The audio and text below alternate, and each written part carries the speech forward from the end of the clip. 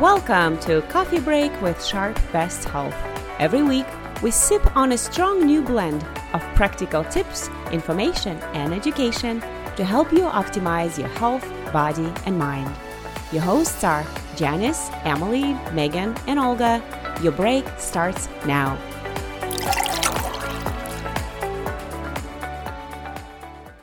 Welcome to another episode of Coffee Break with Sharp Best Health. Your hosts today are Olga Hayes and Megan Sperling. The rising prevalence of chronic disease and healthcare costs associated with them has many doctors turning to food as a form of medicine they prescribe their patients. On today's episode, we sit down with the two of Sharp's physicians to talk about culinary medicine, learn what it is, and how we can use it to restore and maintain health. Let's get started.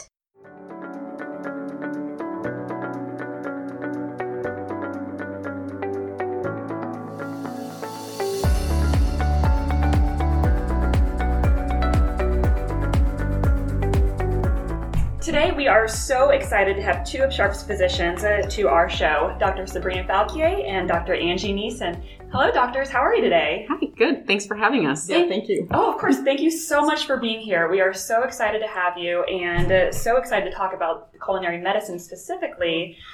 We know how busy the two of you are, and we're really, really grateful to have you join us today.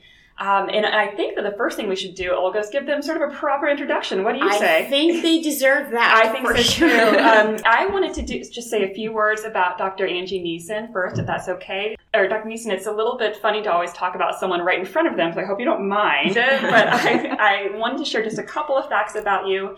Dr. Angelica Neeson is a board-certified family physician and currently enrolled at Tulane's Goldring Center for Culinary Medicine. She has extensive knowledge in nutrition and preventative medicine.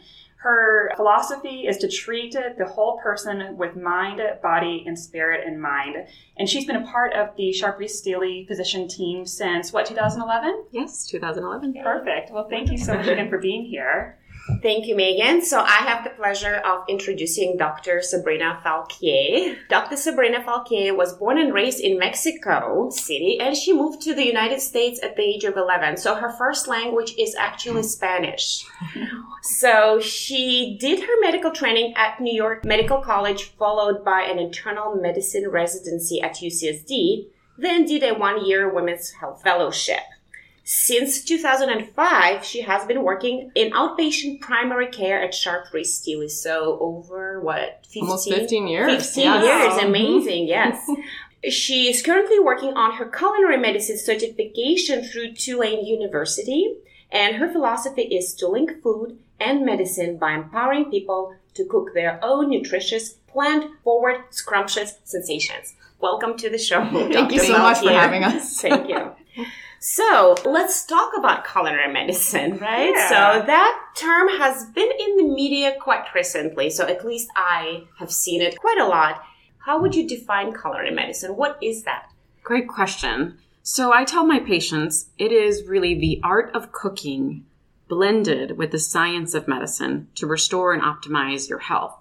So I also say it's blending my passion for food with my knowledge of medicine to optimize their wellness journey, starting with their next meal. Thank you so much, Dr. Neeson. That makes sense in terms of like an official definition, right? Yes. What about you, Dr. Falquier?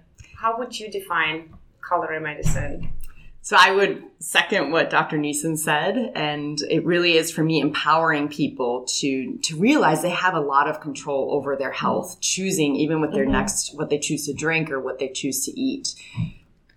And I think that, too, what's interesting is what I'm hearing from both of you is that culinary medicine, what it doesn't mean is eating bland, boring food. It's about blending. You said something about, your passion for food or passion for cooking. And there's a relationship that can be found between being healthy and enjoying and appreciating the food that you're consuming. So I think there's a lot of value and wisdom there. I would say Dr. Falquier and I are both foodies, but so we like to blend in the flavors that we have with the healthy aspects of certain food to get the highest quality nutrition you can out of food. Yeah. Perfect. And that makes sense. Yeah, and to second that, I feel like there's this misnomer that if you're eating healthy, it means boil bland broiled or boil broccoli.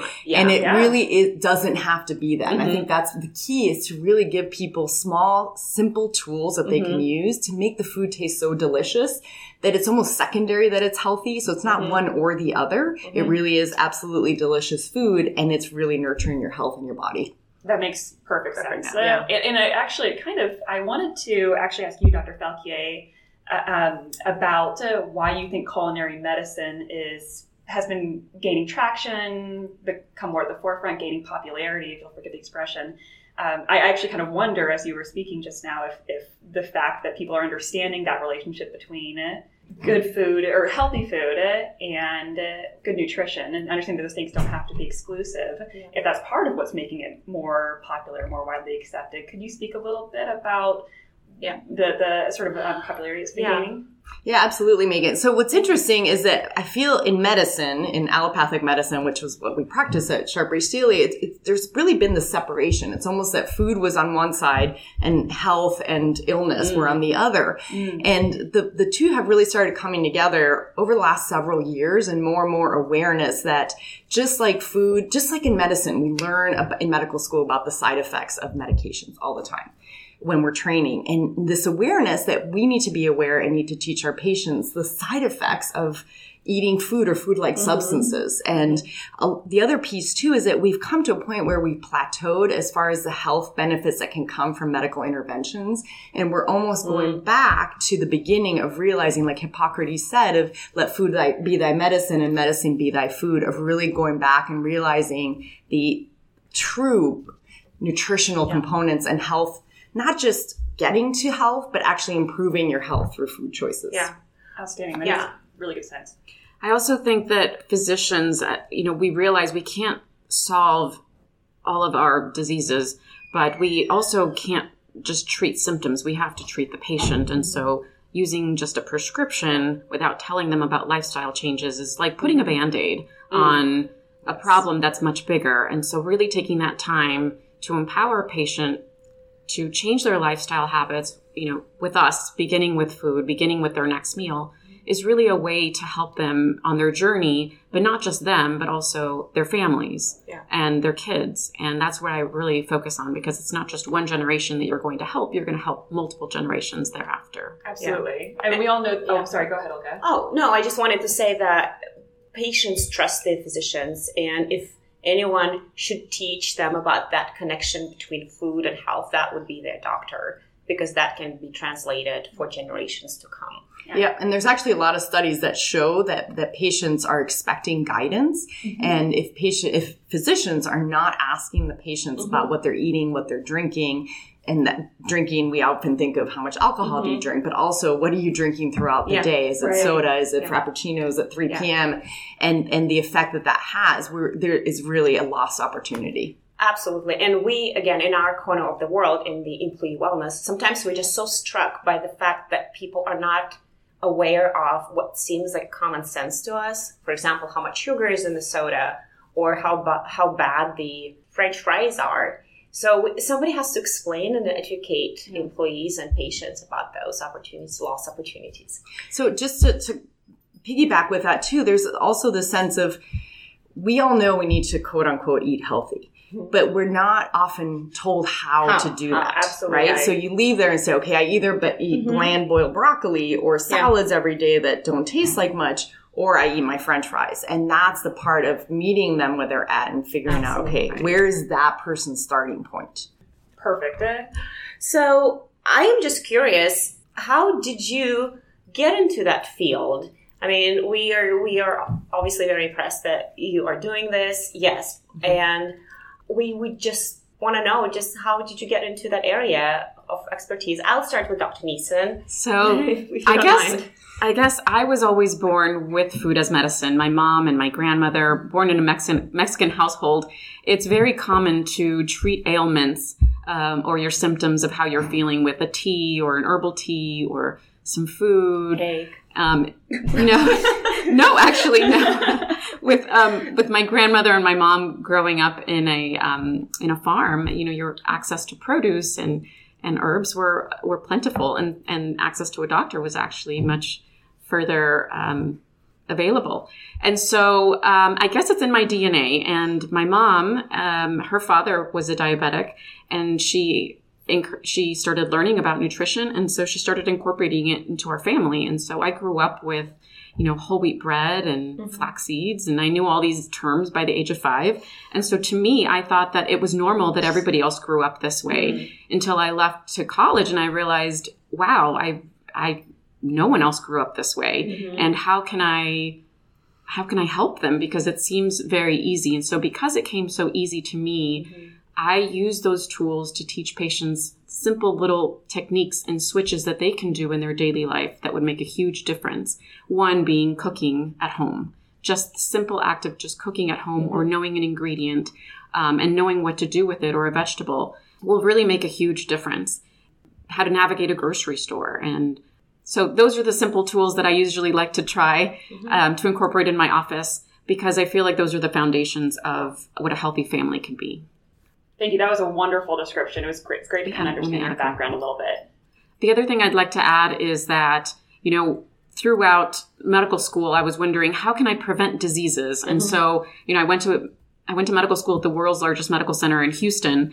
And so everything was disease driven, and there was so many specialists and so many subspecialists. And I thought, well, where do I fit in? How can I impact as many patients as I can through preventative medicine? And so really that's where I wanted to be. I wanted to prevent as many diseases as I could that I was seeing while I was studying. And so family medicine was just perfect, because I could, even from pregnancy, you can make so many dietary changes and improve that child's health throughout their life. And so family medicine was a perfect tie into that. And most of the time I try to incorporate nutrition, and I ask patients nutrition almost as a vital sign, as how is your nutrition? How many vegetables do you intake per day? Do people question, I'm curious, do your patients ever question why you ask those questions? I think they smile and they kind of look at me like, no one has ever asked me that. Yeah. And then they smile and they always say, I could do better. And I said, well, let's talk about what can you do better? And so usually they walk away and I say, can we work on 3 things maybe over the next month? So small changes, because when they see me the next time, I'll be able to show them these are the things that you've already done for your health. And they usually improve on either their BMI, their weight, just even how they're feeling, sometimes their cholesterol profile, their sugar, many factors. Wonderful. Thank you so much for sharing. This is really great to understand. What about you, Dr. Falquier?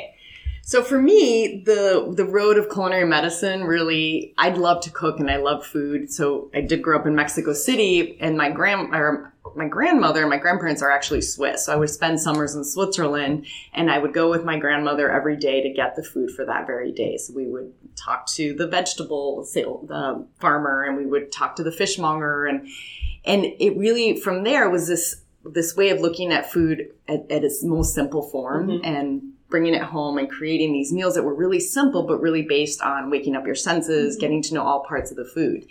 And it's almost that these 2 parts happened in my childhood. And after residency, I started cooking a lot more and loved cooking. And that was my passion. Yet to me, they were really separate. And I would ask patients about what they enjoy eating otherwise, but it really wasn't until I went to a conference that's run by the Harvard School of Public Health and the Culinary Institute of America.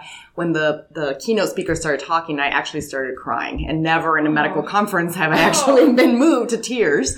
And I realized that my passion and my career could actually start coming together. And I left that conference and really started looking up teaching kitchens in San Diego, and that's where really things started moving forward. And never did I think that things would be where they are today, which is really exciting. So that's incredible. I have to add that I met Dr. Falquier at this conference, and I had the same, that's really where our journey sort of started. Sharing tissues. Yes, when you realize that your passion is there, and then you find someone else that has that shared passion, so you can move mountains. And we have, over the last year, have done so much to collaborate on something that we're both truly passionate about. And so I think this conference moved both of us into a way to where we are now. And And it really Meant to was be. amazing, yes, because when I went 4 years ago, I kept looking at it, but couldn't figure out how they could come together. And things were slowly moving. And it's true, when Dr. Neeson came to the conference a couple years later, and we met in the back of the room and found out we worked in the same group and really started having these conversations. And it's synergistic is really the best way to explain it. It's like you put two people together and things explode in a fantastic way. That's outstanding. And, it's funny because I was curious about what kind of formal training or extra training that the two of you have pursued in order to learn more about culinary medicine and learn more about how the community of San Diego and your patient population could take advantage of this opportunity. And so I assume that this training was one of the trainings. Has there been additional work that you guys have looked into for further certification or just research? Yes. So it's been really interesting. So when I first came back 4 years ago from that conference, it really is so at its beginnings. And that's actually one of the things that's so exciting about it, is to be something that in some ways feels so basic of food, yet it's been lost in our culture of just that idea of cooking at home and the importance of vegetables and fruits and moving away from our fast food nation that we live in. And it really, again, I started seeking out teaching kitchens and learning from places like Olivewood Gardens and Learning Center National City was really paramount for me to start seeing how does that play out? How do you connect how the food grows, and how do you then take that into the kitchen and teach kids and adults? And then that conference I've been going to yearly. We've been to a plant-based conference, Dr. Neeson and myself, and most recently in January, both started the Tulane Medicine has actually a culinary medicine certification. That's right. And that's also it's been around only about 4 or 5 years.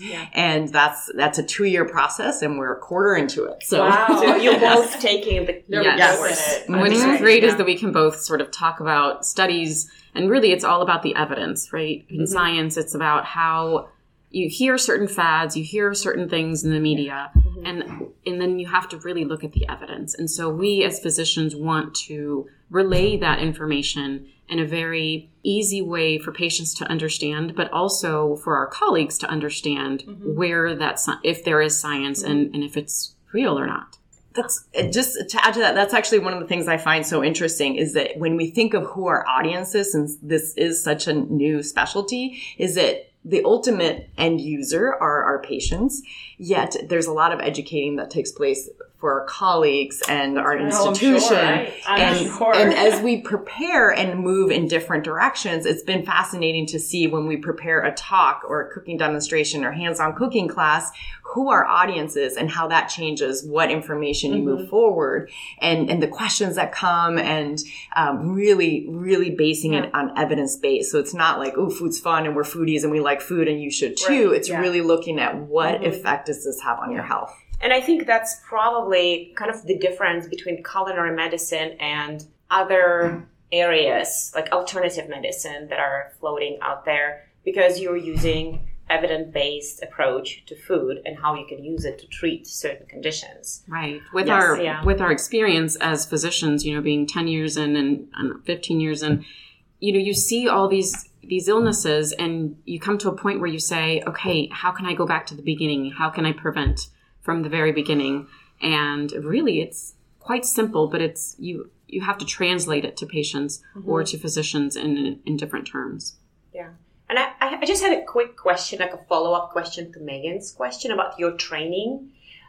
Do you know if, because you have been out of medical school for a while now, do you know if anything is being done to incorporate culinary medicine into medical schools as part of the curriculum? Oh, absolutely. Or like an elective course or something? So, I'm actually really proud to say that my medical school at UT Houston has a culinary medicine elective that I would have loved to have. Wow. Amazing. And I've met the chef, who's also a registered dietitian, and he has been helping us along with our work and very supportive of the work that Dr. Falquier and I are doing. And so, yes, so now medical students are getting some training that will translate into patient care. Some of the things that we're doing here, and Dr. Falquier has given some presentations and lectures to some physicians. My teaching has been through food. And so just last night we served a beautiful menu that's a plant-forward menu to our physician meeting group. And so through that, I hope to teach people how you can cook something that doesn't have to be completely animal-based, and it can be very flavorful and delicious.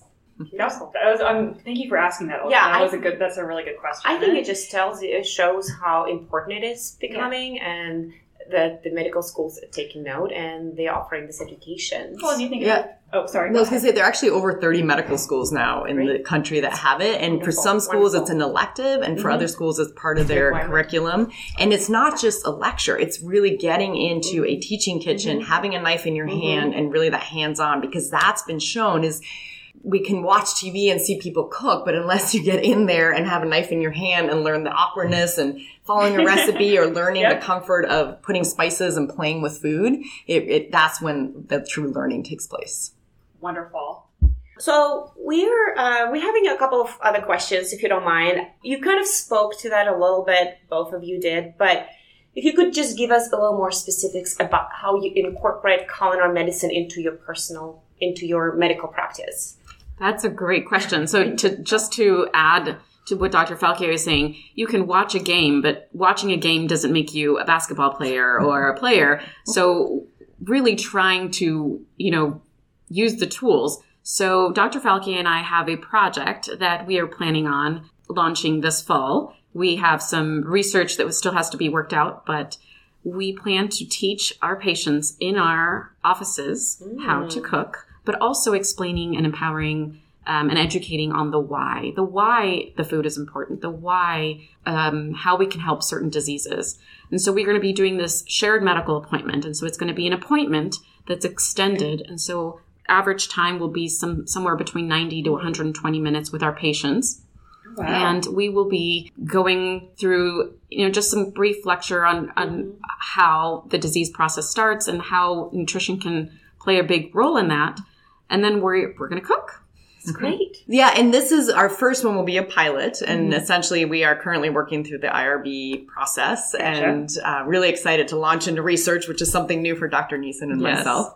And the other part that I realized we haven't touched base on, which is so important, is mindfulness around food. Yes. So it's not just literally what's in front of you, but even statistics that if we eat with a television or a device in front of us, we tend to eat 30% more than if we're actually engaged in the meal. Really? So instead of separating, I have to make food, so you guys go in the other room and I'll deal with the food making, of incorporating that into a part of the day-to-day. So bringing the kids into the household, as soon as they can hold something, can they cut something, herbs with scissors? Can they use age-appropriate tools in the kitchen? And to start incorporating, tell me about your day. Why don't you wash this lettuce while we do this? So it's not food preparation and life and taking place in separate rooms. It's really starting to incorporate the two. And that's the piece that's a huge part of this, is the mindfulness, not just the preparing of food, but also why and when we reach for food. Food is used in so many different ways to deal with emotions, to push away emotions or certain people in our lives, and to really start having that awareness without judgment around food of how can we separate, how can we make food a joyous event that we are truly engaging in instead of seeing food as the enemy. And that's point very well taken. We hear a lot, again, in employee wellness around mindful eating. Not always as eloquently stated as you just did. But I think that it speaks to one of the questions that I had which was whether or not there are sort of core tenets or sort of key principles around culinary medicine. I was thinking of, as you were speaking, this feels like a key, like a principle, a pillar, to use a sharp phrase. And so I guess maybe I'll direct this question to you, Dr. Neeson. Are there kind of key principles of culinary medicine, just for people to wrap their heads around this well articulated, but I think still very big concept for people? Culinary medicine is really empowering people to understand the why, again, and be able to cook in a way that decreases, improves, and at times reverses chronic diseases.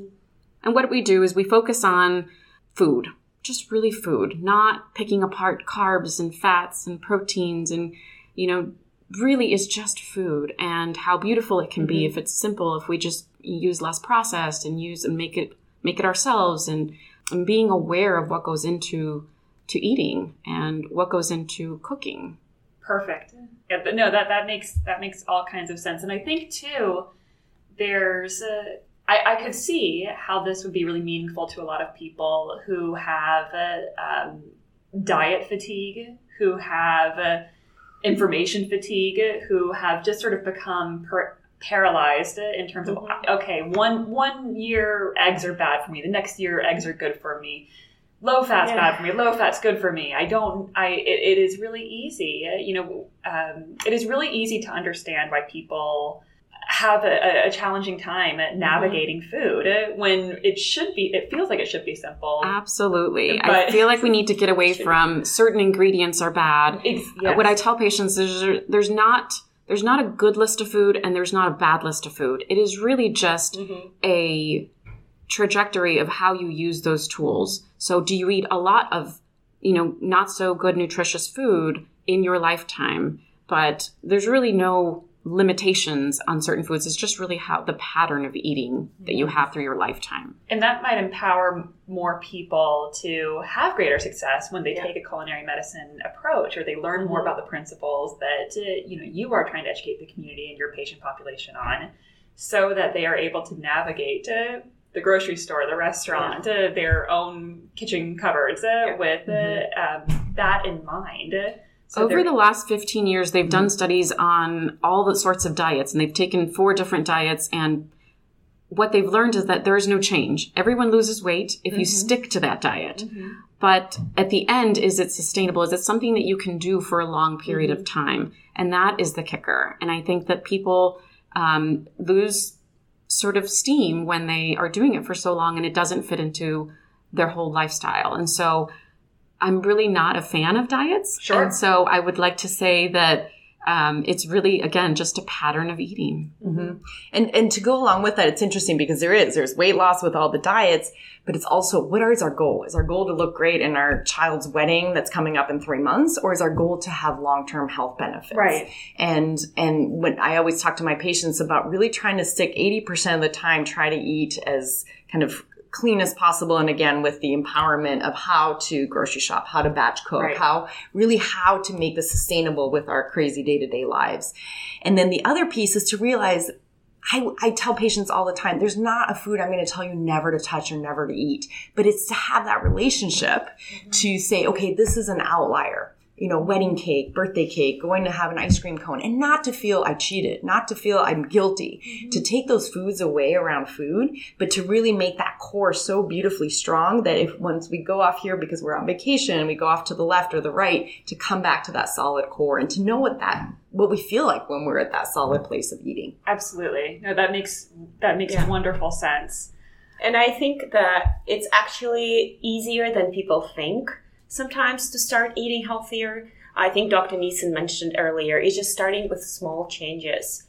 And we're just grateful that we have physicians here at Sharp who teach our patients on how to start those healthy changes, how to start those steps in the right direction. So thank you so much for I tell patients you have an opportunity for wellness every time you pick up that fork. Exactly. Yeah. You don't need to be a chef. You don't, I hope that's not what our listeners are getting. You don't have to go to a culinary school and become a chef in cooking, but the other piece that I want to emphasize is that there's also the sense that eating healthy is expensive. And that's another part that we focus on in culinary medicine, is that it doesn't. And there's ways to do that. And that's part of culinary medicine, is teaching people, again, where they're at. And that could be with their busy lifestyle. That could be with their finances. That could be with how many people in the household they have to feed.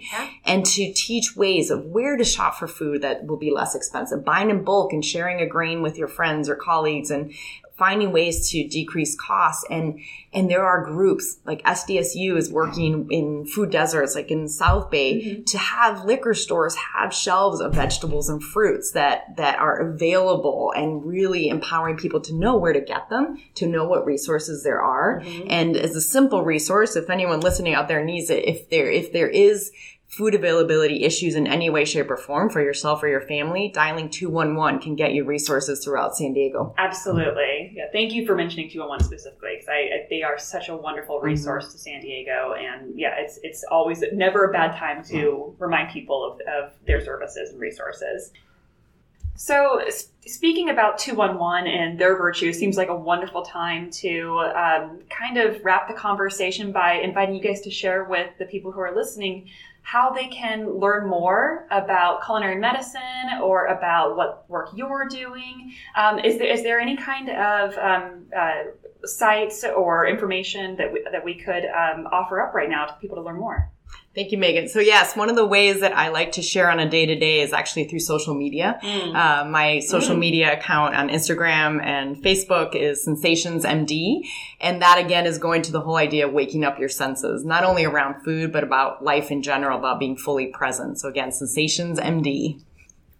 And this is Dr. Neeson. I also have a social media presence, and I started it really because of this journey. I was getting a lot of patients asking me about food, and I said, I don't really have a lot of time in like 20 minutes. And so I created this social media platform just to be able to be an extension outside of the office exam room and what I can say. And really, I named it Flavors, the number 4, wellness, because I feel like there's a lot of flavors for wellness, not just with food, but also mindfulness, connection, sleep is important, exercise is important. And also what I really think is important about my platform is that I use my kids a lot. My kids I have a 2 and a 6-year-old. And so you'll see them a lot in the kitchen. And, I have a busy life too. And so I try to really make quick, delicious, easy food for my kids and for families. Wonderful. Setting a great example. So yes, thank you so much for sharing those accounts. We'll make sure to post all this information on our show notes. And I also wanted to add that our own sharp.com website has a lot of wonderful resources for anyone who's interested in learning how to eat healthier, to attend a couple of workshops or classes. So sharp.com/wellness. And let's not forget about Sharp Best Health. Megan is looking at me. My boss is looking at me. Don't forget to do shameless plugging. Well, we have wonderful resources too that support that strive to support, I should say, just what these physicians are kind of speaking to. So absolutely, yeah. So let's not forget about them. Let's not forget about any last words of wisdom. I would say my biggest recommendation is to realize that you can be empowered, you can make better choices. And if you go off course and have the fries, don't feel bad about it. Come back to it. And I really here to support you. And I feel like that's one of the ways that social media can do it on a regular basis. And remembering in the good parts of social media, having that positive empowerment and to be kind to ourselves and just go meal by meal. Meal by meal.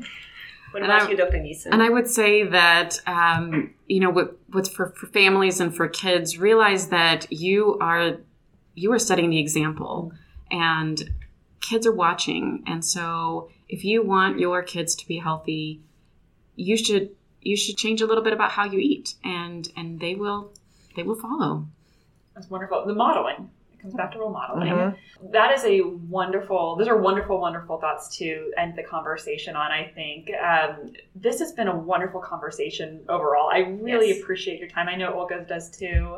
Dr. Spalkier and Neeson, thank you so much for being here today. Thank you for having us. Yes, we'd love to come back. We will invite you back. Don't worry.